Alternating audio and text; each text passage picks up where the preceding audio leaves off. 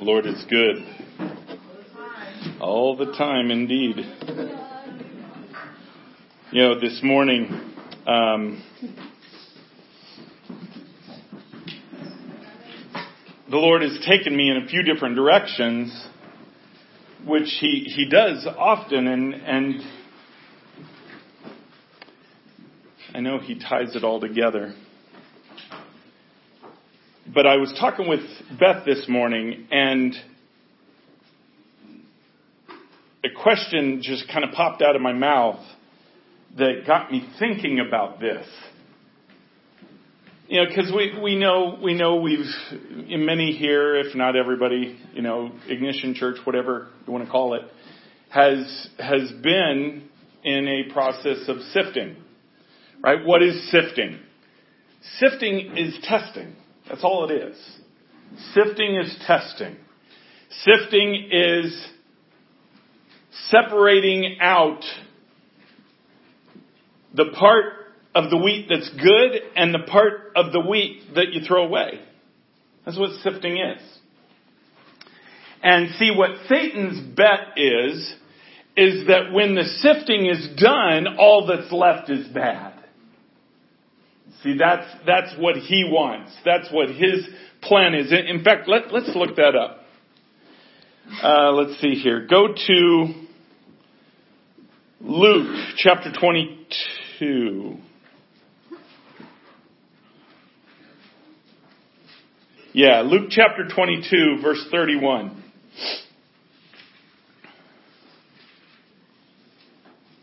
This is where Jesus is talking to Peter, Simon Peter, and this is just before Jesus is taken and put on trial. And of course, you know what happens after that. So let's just start at verse 31. And hold on. Father, we worship you. We praise you. Lord, I give you my mouth. I give you my hands, my feet, my eyes, my ears. Father, give me ears to hear what you want. And I ask that nothing be mixed in of my own accord, but it just be you, Father. Make me a vessel, as that song said. Make me an offering. Make me that clean vessel that you can use, Father. Forgive me of all my sin, known and unknown, Father. Even subconsciously, anything that I have done that would be offensive to you in my dreams, Father, forgive me for them. Allow me to be clean before you, so there is no pretense in the words you speak through me, but only you. For that's what I desire.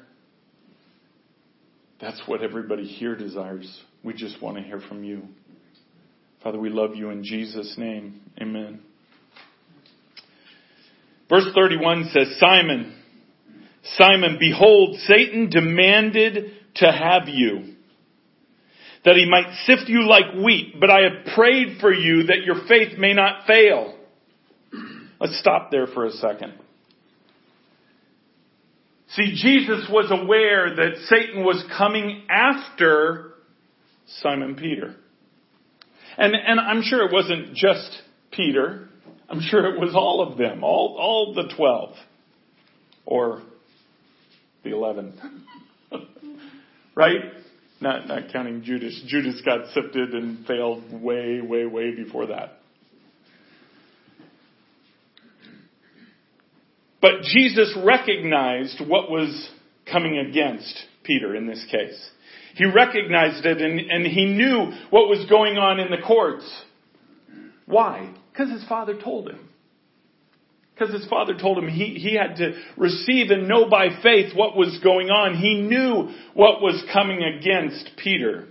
And he said to Peter, he said, Satan has demanded to sift you. See, that word demanded there invokes a right. He didn't request. He demanded. He demanded a right to do that. Why? Because they had just said they wouldn't do it. They had just said that they will stand for the Lord, that they will not leave him, that they will be there for him regardless of what happens to him. They will be there. See, this is an example of what God expects of your words, right? He said, every word that comes out of your mouth has weight. Talks about the words being weighty in the book of James. That we are held accountable to every word that comes out of our mouth. So he said, Satan demanded to sift you. He had a right to demand this. And you will be sifted. Let's go on. But I have prayed for you that your faith may not fail. So Jesus interceded, knowing what was going on with Peter, knowing what even Peter didn't know. See, imagine yourself in that situation right then. I don't think Peter lied. I don't think Peter lied by saying, I will stand with you. I will be with you. Nothing, the armies of the world couldn't keep me from standing by your side. I'm positive he felt that way. Right? But in the testing of that faith, Jesus knew what was going to happen. Jesus knew that when he got sifted like wheat, that there would be a failure. He said, but I have prayed for you that your faith may not fail. And when you have turned again. There's a key little statement in there in understanding what Jesus knew beforehand. And when you have turned again, strengthen your brothers. See, Jesus knew the failure was coming in the sifting. Why? Because he knew Peter's heart. He knew Peter, he knew his mouth had more strength than what he was ready to back up with. Do you see what I'm saying? I am not downing Peter for this at all. Okay, we all go through this. We all go through this. In fact, this is a portion that should give you faith in the fact that when you're sifted and you fail, that's not the end. That's not the end at all. Because Jesus is there and he is praying for you that your faith may be strong. So he said, and by the way, when you do fall, if you're reading between the lines here, he said if you do fall, and then you get back up again, because you're going to, then go strengthen your brothers, because they're going to fall too. Because they're going to be depressed too. They're going to understand what Satan wants them to know and wants them to think. But you're going to be in a position to strengthen your brothers through this sifting. We all go through this. This is why the body of Christ is so important. Because we don't stand alone. We stand with each other. And we've learned this. We've learned this as a church. We've learned what it means to stand up for each other and with each other. Because we can't go through it alone. I can tell you there are things that we go through. There are things that I've gone through that I could not have done without you guys. Things that we've done in Nigeria. The time when I knew going there they were going to try and abduct me. I knew it. Lord said it. Even in that time, it was the strength of you guys that lifted me up. Just like Jesus was praying for Peter. It's the strength of that lifts each other up. That's a critical thing. That's an important thing. But that's not the thought that I talked with Beth about. I want to go beyond that. I wanted to lay a little bit of groundwork there to understand what really happened. But now let's look at the other side of the coin. What if Peter didn't fail? What if he didn't fail the sifting? What if Peter, instead of denying Christ, what if he said, no, he is the Messiah, he is my Lord. I said I would stand for him. I will stand for him. You will not make me be silent. What do you think would have happened? You know, we can only look at that. We can only conjecture what would have happened. See, I don't think he would have been killed. They barely got the legal right to kill Jesus. They certainly wouldn't get the legal right to kill one of his followers.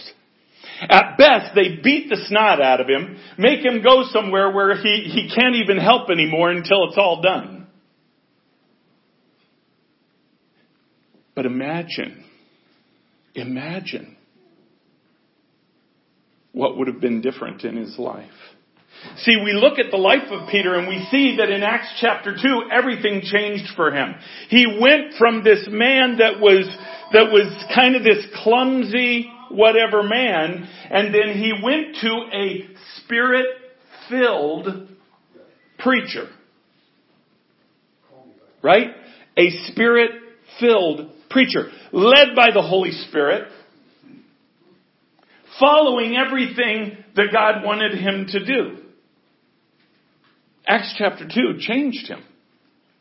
But then yet we see later on in his ministry that he lets the spirit of religion overtake him again. Because he eats with publicans and sinners, with Gentiles. But then when the church find out, oh, well, no, I don't eat with them. I mean, Paul called him out on it. He said, you're a hypocrite. Now that isn't the summary of Peter's life. Peter's life is victory. Peter's life was an amazing stand to literally begin the church, begin the bride. But what if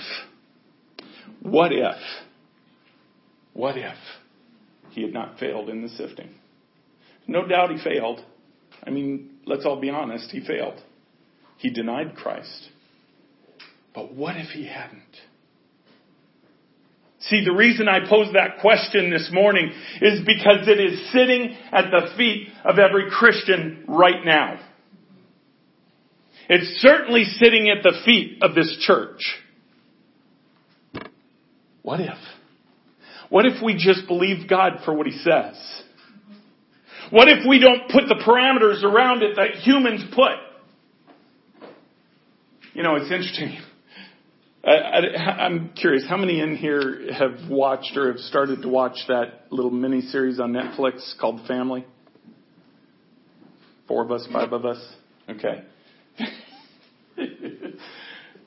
Being the compulsive person that I am, I watched all 5 episodes last night. Because I thought, no, I got to finish this. Because did you finish them? Okay, all right. Thinking about doing the whole thing last night. Yeah. Well, only certain people are stupid, apparently. Did you guys finish it? Okay. Oh, wow. Okay. So I get. Did you finish it? Oh, I finished it. I finished it. All right. I'm going to make some statements here. No. I'm going to spoil it. But I am going to suggest that you watch it.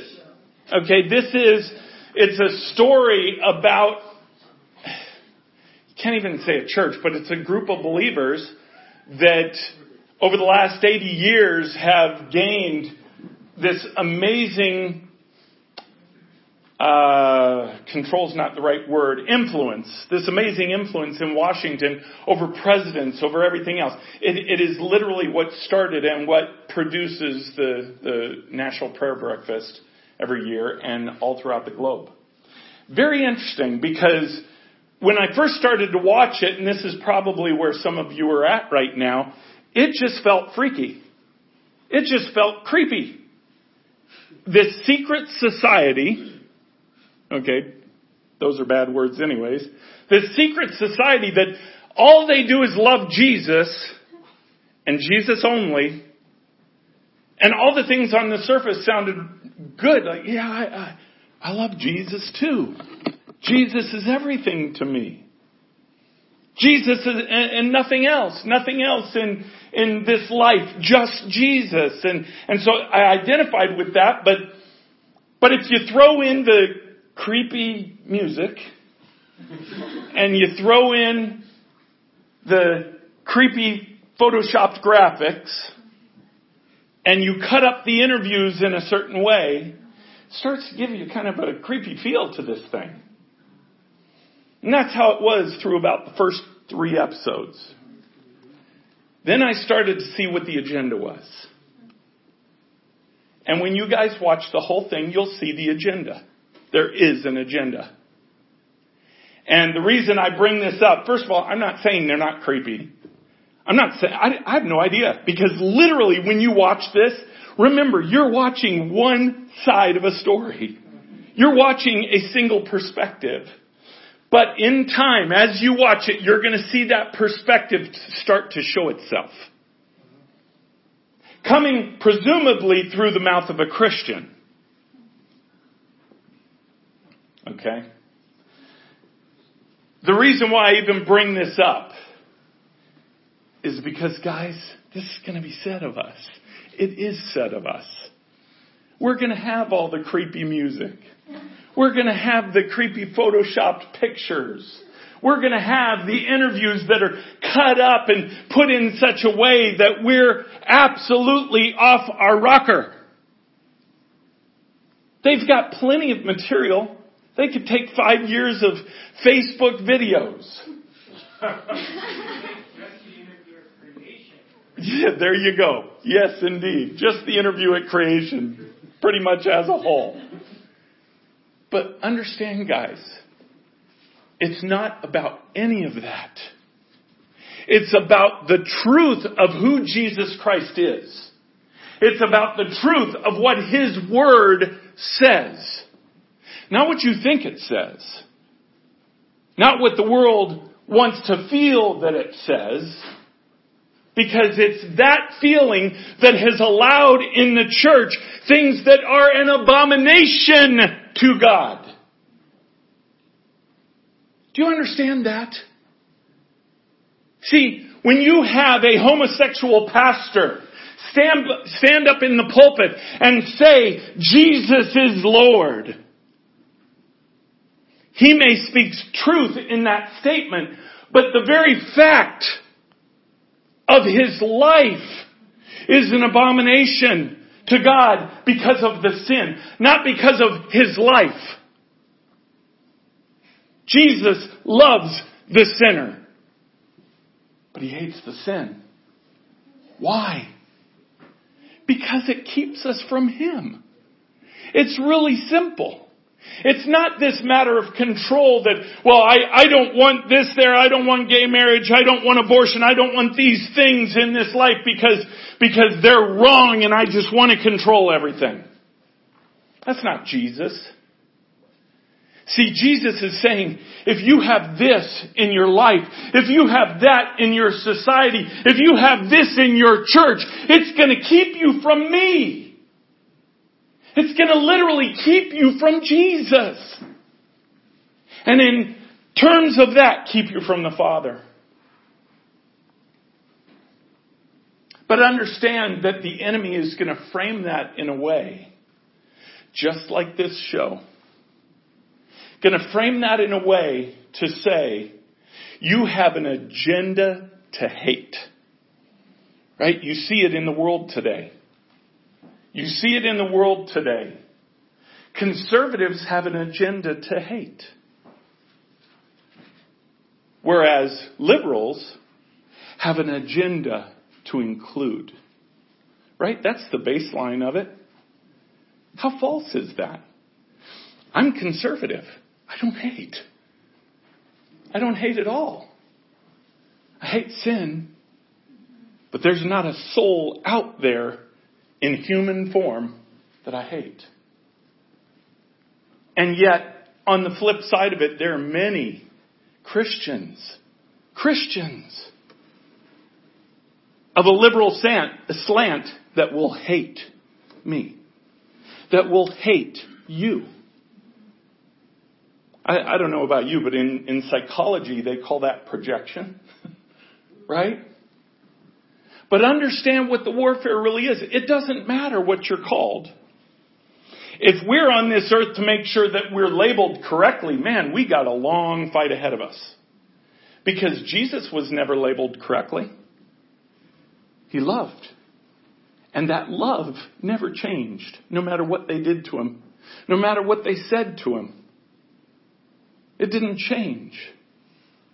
So if we're to be followers of Christ, we are to be Christ-like. We are to imitate what Christ did.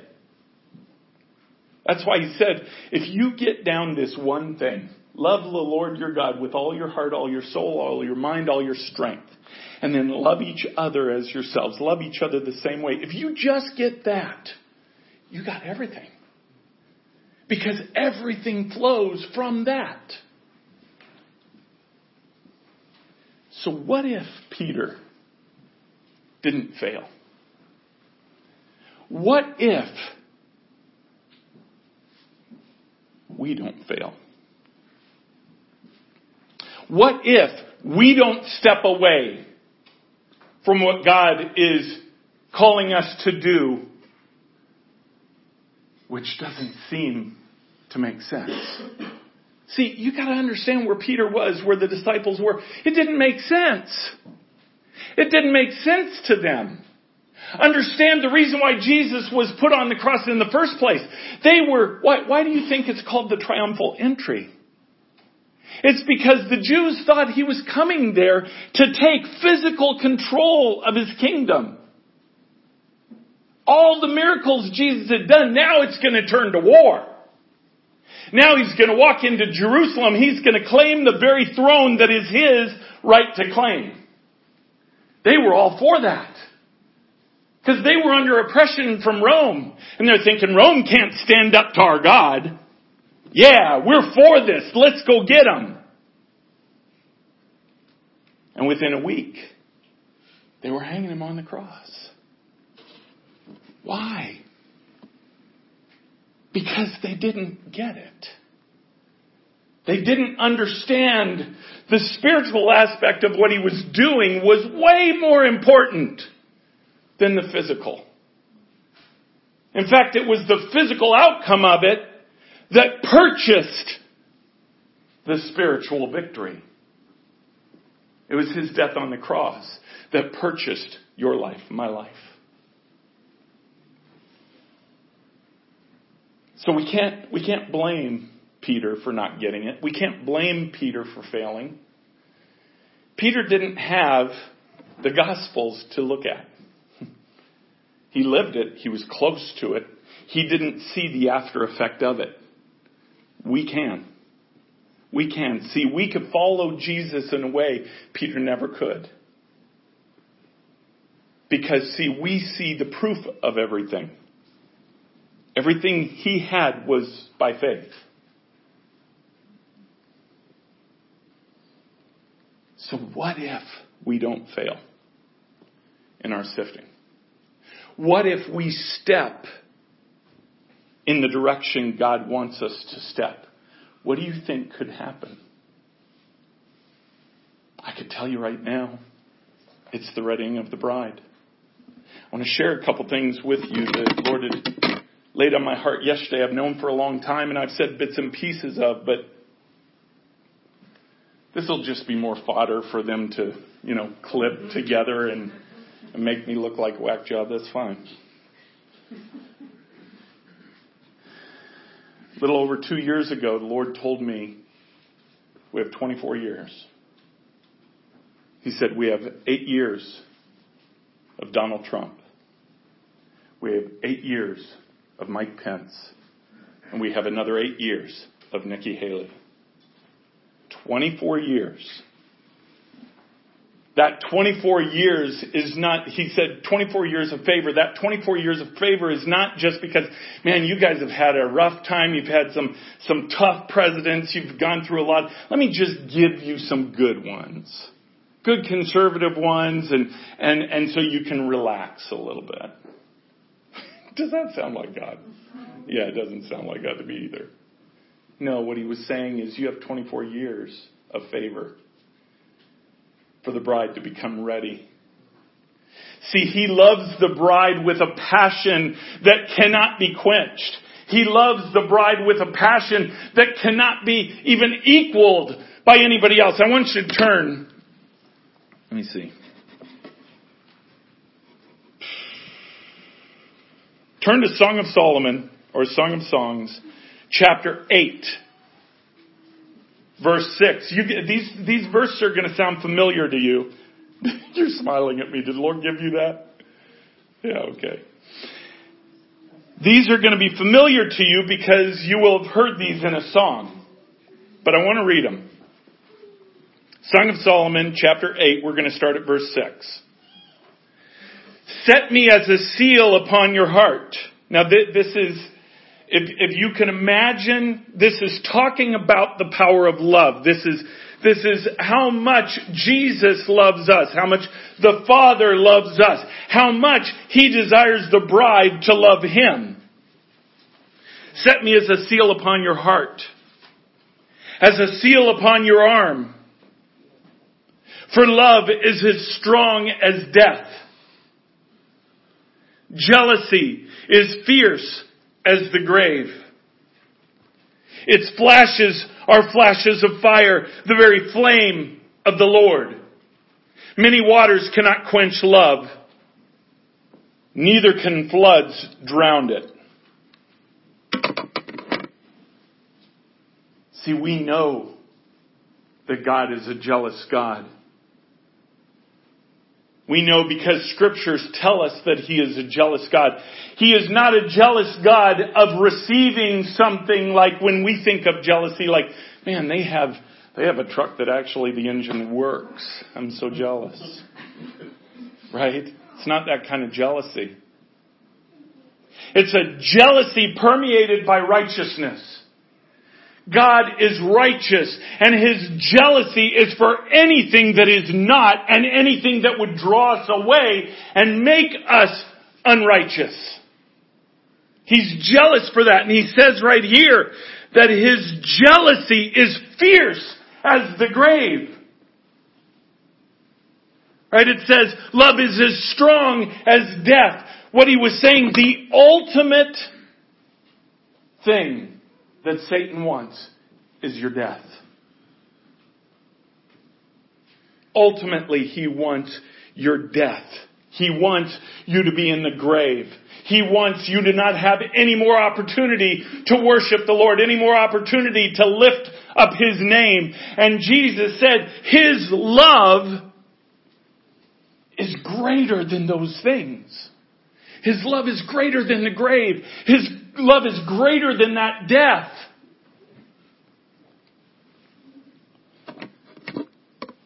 So what if we just believe Him?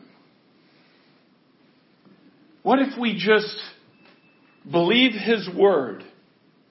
When it talks about building a relationship, guess what? We can assume that that's actually possible. When it talks about communication, we can assume that that's not only possible, but that it will happen. We can assume that as we build relationship with Him, there is a closeness that can be built there, that mountains will literally be moved because of the faith of that. But bottom line is you could believe it or not. Because see, the sifting is almost where God shoots the gun at the start of a race. You going to run? Or are you going to wait? Was that really the gun? Was that really the start? You know, maybe that was a car backfiring in the parking lot. You know, was it really you, God? See, He gives us ways to make sure. You know, it's hard to say, well, you know, God told me to buy this red truck. Okay, I can't look in Proverbs and it say in there, it is my will for Greg Twiddell to buy a red truck. It doesn't work that way. But see, as you build relationship with Him, He does say what His voice is. He does confirm His voice. He does confirm relationship. And I'll tell you how. It's in your walk with Him. Look at your walk today versus what your walk was 6 months ago. If you're not closer to Him, you're doing something wrong. You're doing something wrong. And I don't mean something sinful. I'm saying you're not understanding something. Because see, He's the one that doesn't move. We're the ones that move. He's the one that's accessible. We're the ones that change our access. Why do you think that these men all were willing to die for Jesus after He rose from the grave? Every one of them except for John died. They died a martyr's death. Why do you think they were willing to do that? Because now all of a sudden they believe Him? No, it's because He proved it out in their lives. He proved it out in their lives. I would imagine if you knew beyond a shadow of a doubt, if you knew that Jesus was your Savior and that nothing could happen to you that He does not ordain, and you were faced with somebody holding a gun to your head and saying, do you renounce Christ? Think about that. That's a tough thought. Really think about it. Because see, if you really knew who you were in Christ, it wouldn't even be a question. Yeah, it doesn't mean there wouldn't be fear, right? There may be fear, but there wouldn't be a question. Lord, I trust you. It's just like Shadrach, Meshach, and Abednego when they went in to the fiery furnace. They said, we believe God's going to save us. But even if He doesn't, it doesn't matter because we're not going to deny Him. So they stepped in there with a faith knowing that He could do anything. Believing that He would save them, but saying, my faith declares it doesn't matter if He does or not. Because I know in whom I worship. I know who Jesus is. And in that knowing, in that relationship, I will step into that fire regardless.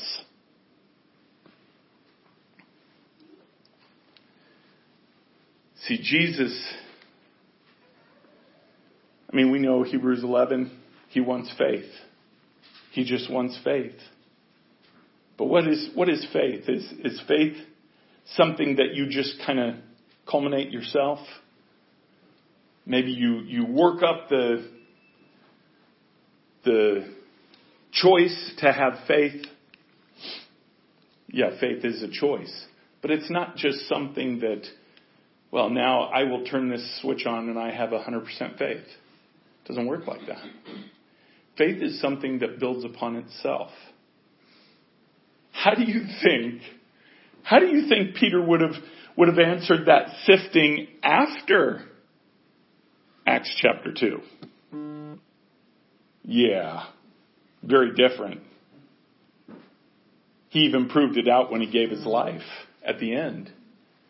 But why? Because he had grown in that relationship.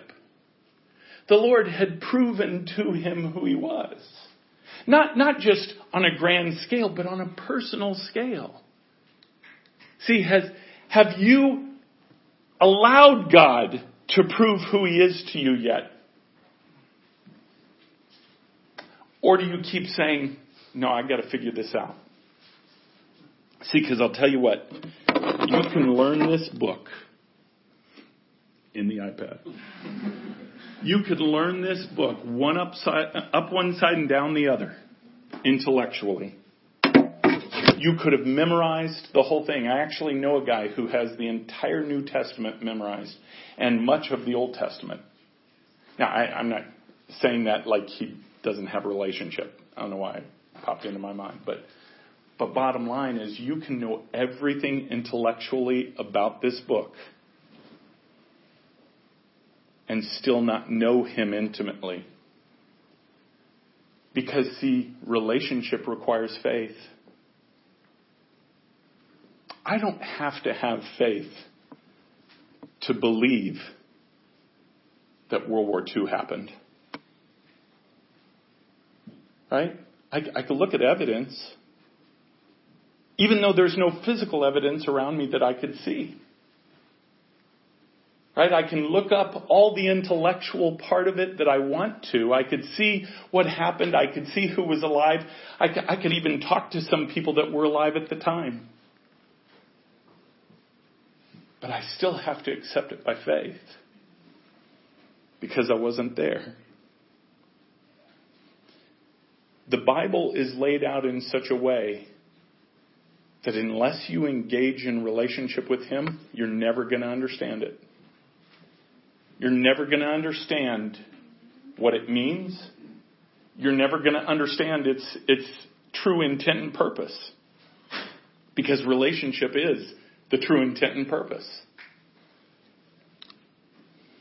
I want to turn. Let's see.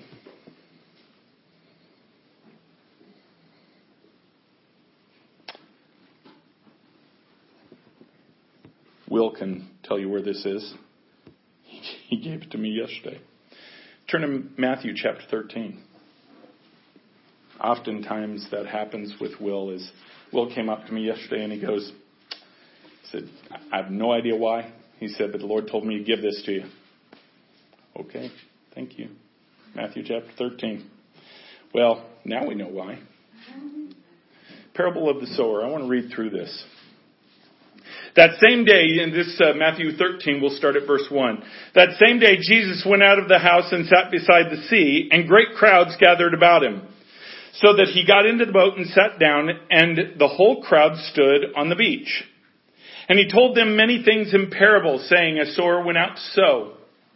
And as he sowed, some seeds fell along the path. And I want you to pay attention to this here. As he sowed, some seeds fell along the path, and the birds came and devoured them. Other seeds fell on rocky ground, where they did not have much soil, and immediately they sprang up, since they had no depth of the soil. But when the sun rose, they were scorched, and since they had no root, they withered away. Other seeds fell among thorns, and the thorns grew up and choked them.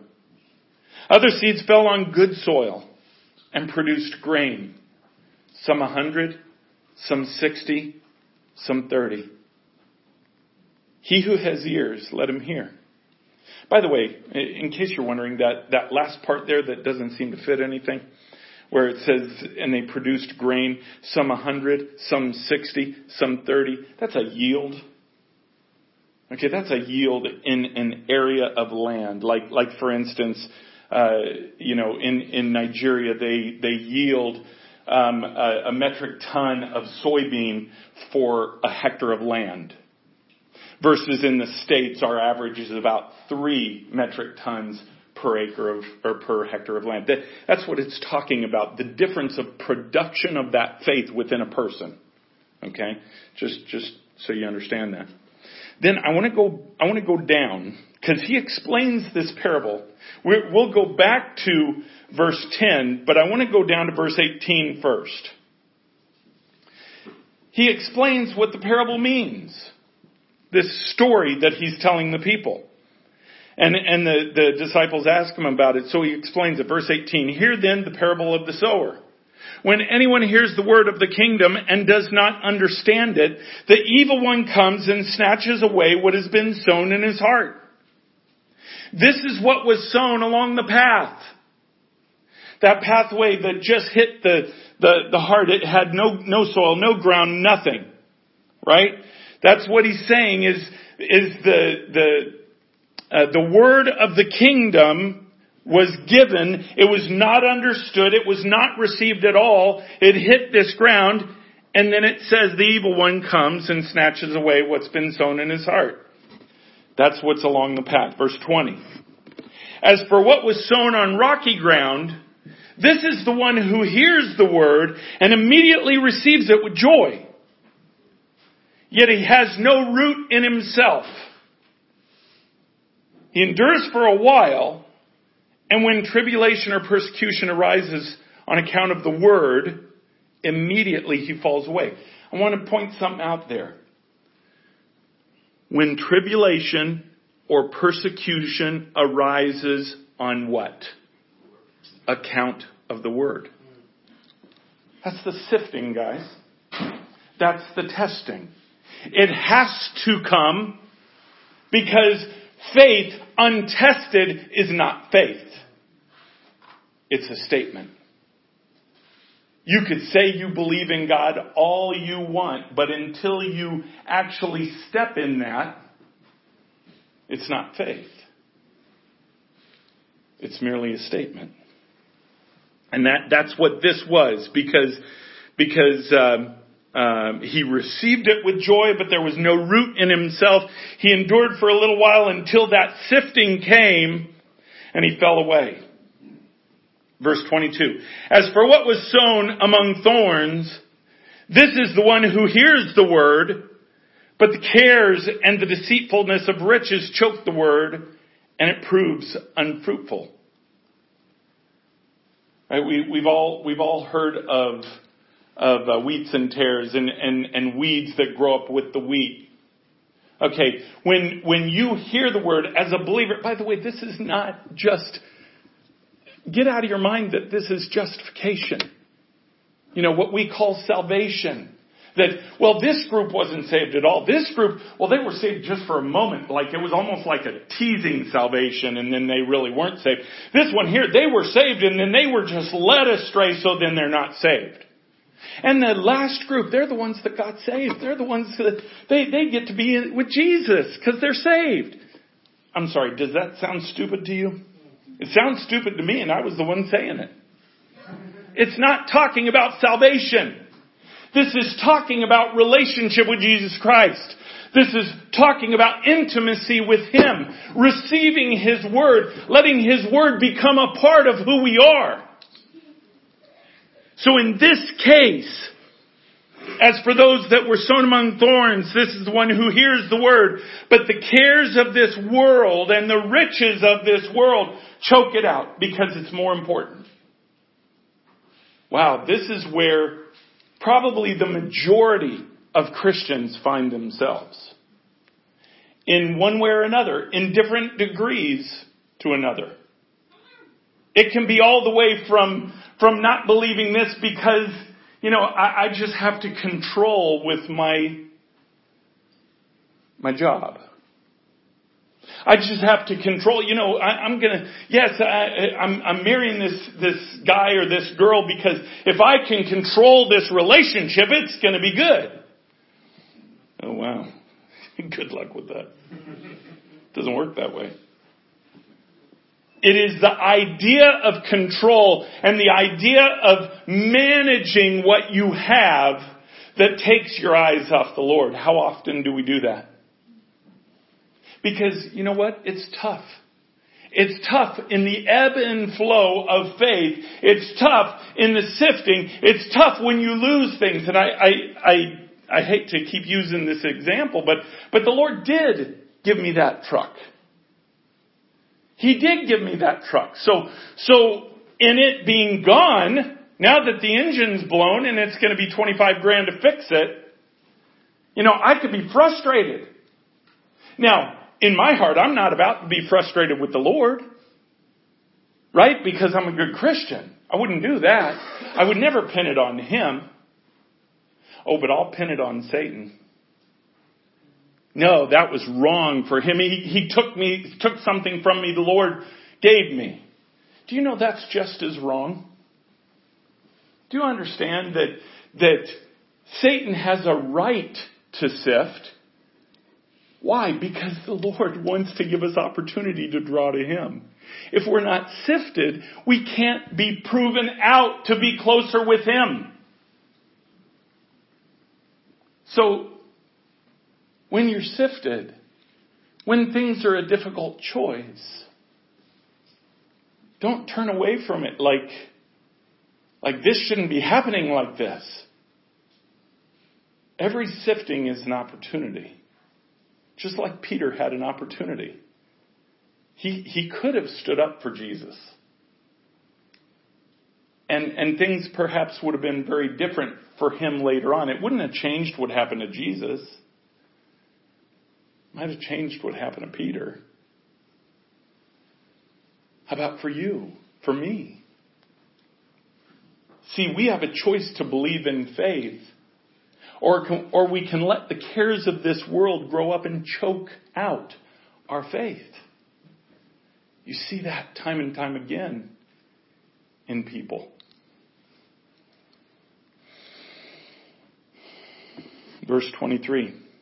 As for what was sown on good soil, this is the one who hears the word and understands it.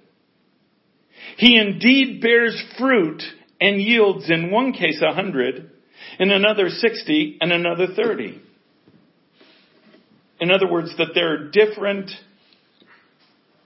levels of what that faith is going to purchase. It's the same with your life. It's a very rare thing for somebody to say, I believe you, Lord. I trust you, Lord. I will walk in every step you tell me to walk.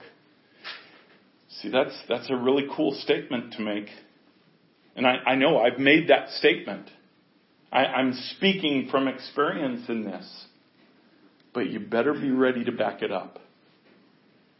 Because, see, Satan's going to have the right to sift you, have the right to test you.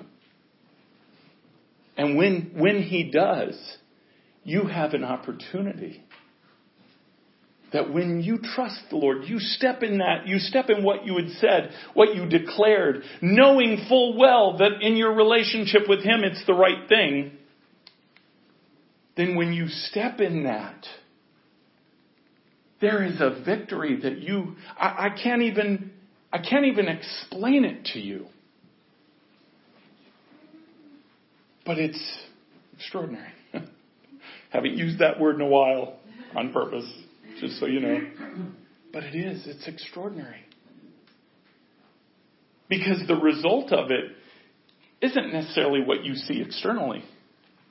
The result of it is what you feel and what you know internally in your relationship with him. How do you think some people can be so confident of his word?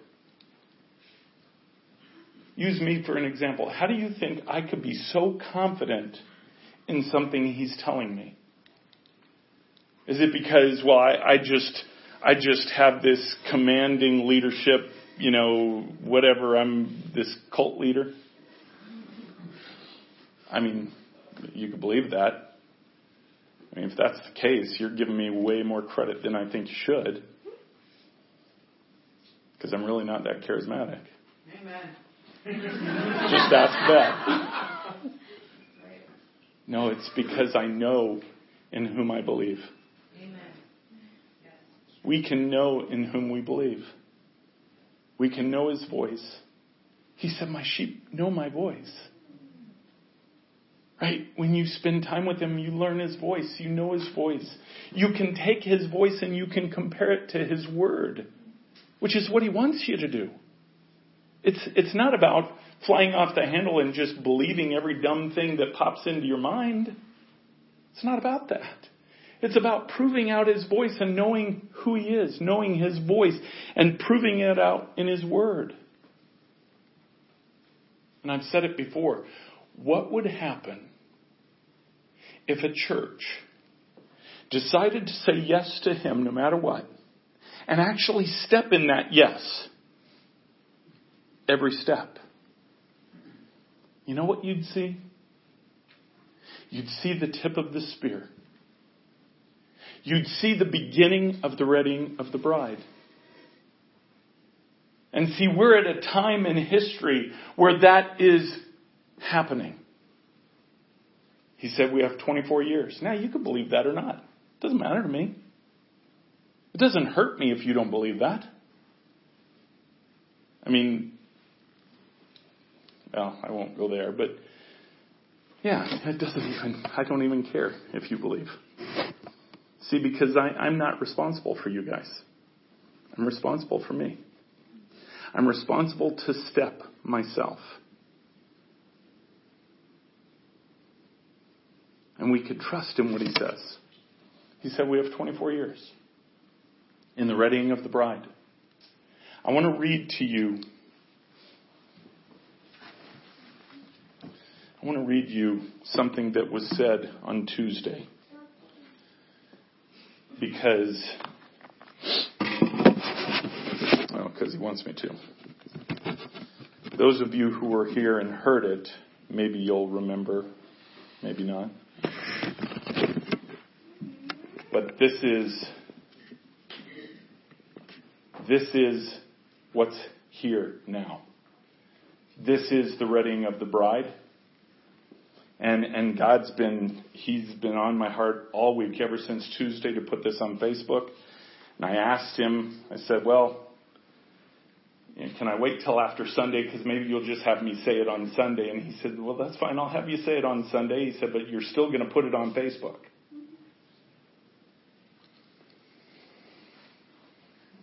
See, this is the kind of stuff that they make these little documentaries about.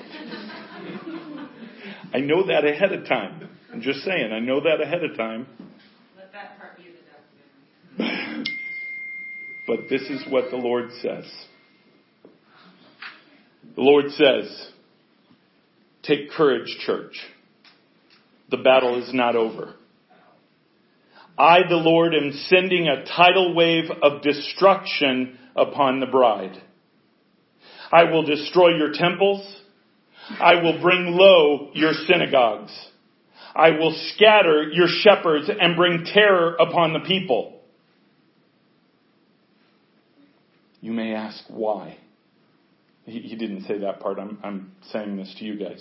You may look at that and say, why? A loving God would never do that.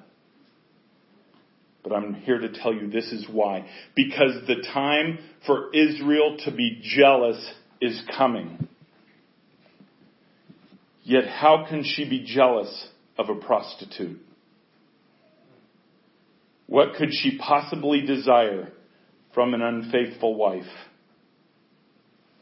Turn to me and I will heal your land. Turn to me and I will save your babes. Come to me and Israel will know that I have loved you. See, I've shared before that in God's complete plan, He will bring about the promises that He has for Israel. Israel who turned away from the Messiah, who did not receive the Messiah. Don't think for a second that denied God's promises. It didn't. God then began to work in a bride. A bride that He died for. That in turn would fall in love with Him to make Israel jealous. We've talked about this before, and I won't take the time to go into that. But there will be a time where Israel becomes jealous. Revelation 3 verse 9. Because the bride has so much favor from the Father. That's what will bring Israel. They won't be jealous like, oh man, we missed out. They'll be jealous like, we were supposed to have that. We want that. Jesus, we believe that you are the Messiah. Come. Do you know the Bible says at that moment is when He will come? At that moment. But the bride must be readied to for even the Father to have that favor upon her. That's what this 24 years is all about.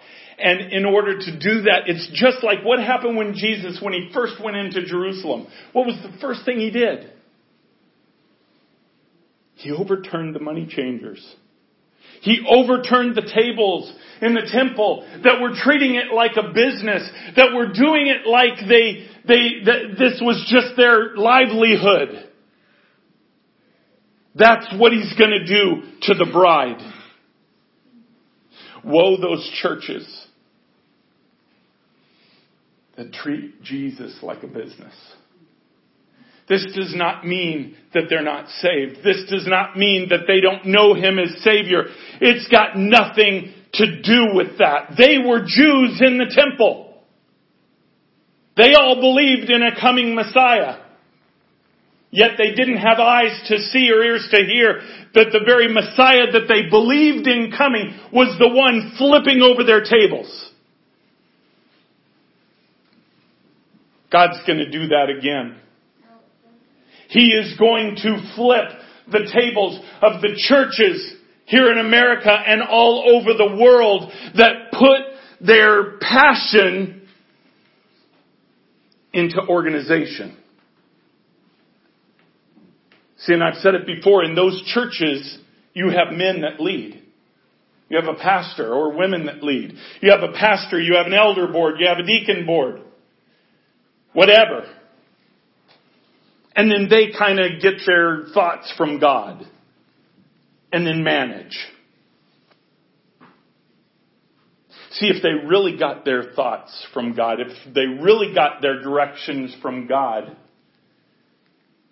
then you would see in their church the fruit of relationship. And there are many churches out there like that. It's not that, well, there's only one good church and the rest of them are all going to die. No, that's silly. But you can see the difference. Look around, guys. You don't think God's doing something in this church? Look at lives here. Look at lives that are changed. Look at lives that came in to this fellowship. They weren't changed because of this church. Get that. It's got nothing to do with me. It's got nothing to do with the other people in this church. Outside of what God does through them. It's because we don't run this church. God does. We have an elder board. You know what we talk about? Hey, what's God telling you? What's God telling you? What does God say? What does He want us to do here? Not well, you know what? You have a business background, Jeff, so let's talk to you about what we should do here because you have this marketing, you know about real estate. You know, get us in a building. You know what it is? Jeff's fault we're not in a building. I just realized. It's Jeff's fault. We can all blame him. But you know what? Jeff doesn't run this church.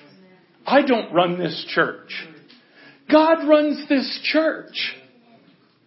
He wants to run every church. The Ready Bride will be a church run by Him. That He works and He manipulates and He does what He wants to do. That will be the Ready Bride. That's what's going to happen in the next 24 years. Well, now next 22 years. But it's going to come with pain. Just like what Jesus said that was just read. It's going to come by destruction. See, last week ago, Monday, when I was down at the ranch with the tortive and I had that dream that night and I woke up and I look and I'm waking up in just sobs. The sobs were twofold. It was because the Lord said everything that you talked about will come to pass. We talked for 5 hours about what was going to happen in Nigeria. He said everything you talked about will come to pass, but it will be with war. It will be with war because I have to dismantle. If you really want this, I have to dismantle first. Because there are strongholds that can't be there if we're going to have the full faith required for Him to lead. Why? Because He's in a different dimension, guys. There's a gap between us and Him that Jesus built the bridge for. But that gap is not just to buy our life. It's to buy our love. It's to buy our relationship. So when we step in faith. As others of this remnant do the same thing. He starts to bring his bride together. But it's going to be through destruction. Don't be surprised when you see it. Don't be surprised when you see it in our government. Because you're going to see it in our government. You're already seeing it in our government, but you're going to see it a whole lot more. This country will be what seems to be on the verge of civil war between now and this time next year. But don't believe it. Because it's not true. Because the blustering of the enemy is his strength. I'm not saying that he can't do bad things. But I'm saying the power is in his blustering. And it's only power if you believe it. But there is a cleansing coming to this country. There is a cleansing because that remnant, that bride that is to be readied, can't allow abortion. Do you understand that? There can't be abortion in this country. There can't be that offering to Baal in this country. There can't be. It doesn't mean that you don't love those people that have those issues. No, I desperately want them to have what I have. I want them to know Jesus Christ and know Him like I know Him. And the only way that's ever going to happen is when the world, Revelation 3:9, sees the favor that God has on His bride. So you want to affect history? You want to affect the future? Let your yes be yes. Let your walk be without hesitation. Let your sifting become strength. Learn His voice. Know His voice. Know it's Him. But when you know it's Him, don't hesitate. Because He'll fight. He'll get in with doubt. He'll get in with anything else He can. Let your brothers and sisters fight with you. Fight for you. Be there for each other. As we will be there for other churches. Other portions of remnant. Because, see, we're all in the same fight. And it's time. We live in the most unique time of history. This is the culmination of what Jesus paid for. You know, He never claimed yet what He's paid for. Right? He bought with His blood the title deed to the earth. He took it back, or bought the rights of it back from Satan, who was given to it by Adam. But yet He's not taken it yet. He doesn't take it until He returns after the tribulation, because He said the time of the Gentile and the number of the Gentile is not yet finished. It's not yet complete. That's the bride. That's the readying of the bride. It's not complete. But it's time for it to become complete. Because He can't wait anymore. His love won't allow Him to wait anymore. Oh, Jesus, just have your way. Father, we worship You and we praise You. Lord, we thank You for who You are. We thank You for Your love. And Father, I just pray that You affect the depths of our heart with Your truth in ways that plant seeds of confidence. Not just confidence in our own lives, but confidence to fight for others. Confidence to believe even when others have a difficulty believing, just like Jesus did for Peter. Lord, we love you. We trust you. We desire your perfect will. And we will receive it. I declare this in Jesus' name. Amen. Jeff, I want you to come up here. And the Lord just had me to tell you, I don't know if the Lord has something on your heart or not. You can add to that, or you could close us. It's up to you.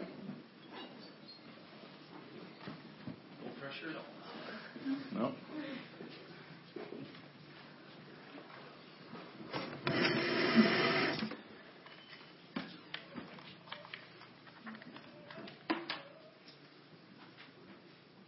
Lord Jesus, I just thank you for courage. I thank you for Greg's courage. I thank you that he loves you more than anything else. And I thank you, God, for the heart for you that you've given him. And thank you that it's infectious. And it affects all of us. And I thank you for that, God. You're our leader. Greg just keeps pointing us to you. And I thank you for that, Lord. And Father, this week since Tuesday, you've just put an incredible joy and thankfulness in my life for your healing hand. And God, it's always on my heart, it's always on my mind. But God, with all the truth that you have shared about the readying of the bride, God, you want to heal this land. Yes. You want people to understand how much you love them. You look down at the hurt and the hurting, and you're the answer. And you have given us the privilege of carrying you to everyone at any time. So God, I know without a shadow of a doubt that you want to heal this land. And I know you're doing it already.